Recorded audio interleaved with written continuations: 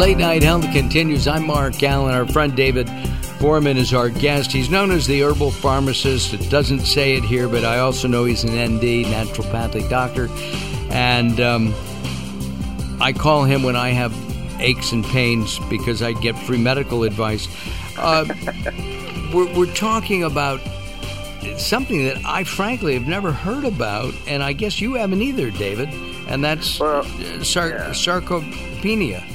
Right. Yeah, actually, I mean, I'd heard of it years ago, but it wasn't one of those things that, beat us over the head with in pharmacy school. And I really think it's because, like, if you go to your doctor and they're not really going to do anything for you necessarily. They can probably see it, and you can probably see it, or you can maybe feel it because you're weaker. But, there's no, like, prescription drug that people can take. Or, there's nothing prescription you can take for this condition. And, we're learning more and more about it. And you think about it, with, baby boomers being, we're like the oldest part of the population now, and not the biggest part of the population. Yeah, we are the biggest. We're still the biggest part. Okay. Yeah. I thought whatever. Yeah. So yeah, millennials will catch up, but by the time they do, they'll be the oldest part. Right. Yeah. Exactly. So this is actually, I'm not a conspiracy theory guy, Mark. You know that, but I feel like this is something that, because of what it contributes to, those major diseases. I don't like the word epidemic, but I was going to use it.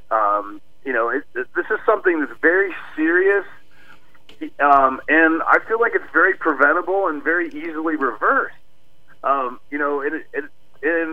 Even for those people that don't like to exercise, there's still some things we can do that don't take a whole heck of a lot of effort, to incorporate or change in your lifestyle. I mean, it's just it's mind-boggling to me that this hasn't gotten more attention, and it's kind of cool that that we are actually talking about it. I think the people that are listening that are 50 and over, you all can identify with me right now with the things I've said. The people that are in their 30s and 40s, you probably don't get it. You're like, nah, I'm good right now. But this is something you need to be aware of, because I'm telling you, it's going to happen. Well, what happens is one of the symptoms, if you will, kind of a physical and mental slowdown. In other words, as we age, we tend to slow down, But if we work out, I find that if I work out 3 times a week, and without, right now I'm without weights, but I'm going to incorporate that starting tomorrow morning now that I know about this. Is that something I should be aware of? That I should do weights. It doesn't have to be heavy weights, I would assume. It's just doing light weights.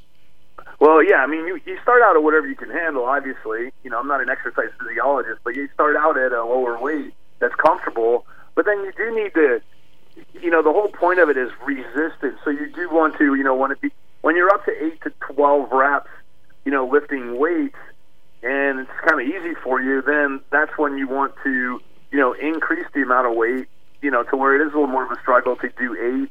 And then you get up to almost 12 again, and you're feeling pretty good.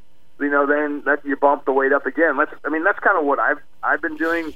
A year ago, Mark, I was using dumbbells at the gym, and I would be able to do the military press. So you're sitting on your butt, you're leaning back against the back rest or whatever, and then you're pressing from your shoulders up to your hands. And I started at like 35 pounds back then, and now I can do 50 with each arm, and I don't look huge, but and the thing is, like, I can tell if I've been bad about working out, and I go within a week, I can already see the atrophy happening, in my 50s, and then when we hit 60, it can even get worse. So but we we hear about people like in their 90s who work out religiously, and they still drive. They have their sight, they have their hearing, and they're working out a couple of hours a week, doing weights as well as some cardio. Yeah, and it's funny. Like when I used to live in Florida, I had a YMCA. That was the nice gym near my house, and there was a guy there, Al. I mean, God, I loved Al. You know, he went to the driving range every day, but he went to the gym 5 days a week.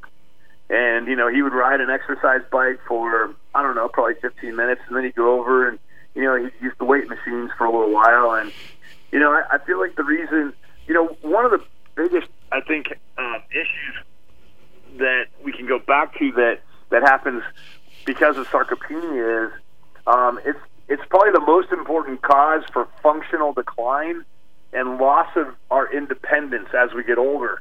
So think of those people that we know, past family members that maybe that are no longer here. Like I think of my grandparents now. I think of my parents, you know, and they lose their independence because they become weaker and more frail and whatever.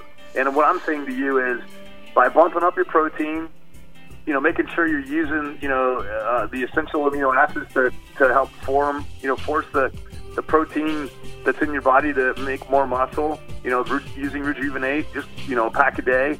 And then by doing resistance training, regardless of your age, you know, these are things that you can do so that you can get your independence back, maybe. You know, got it.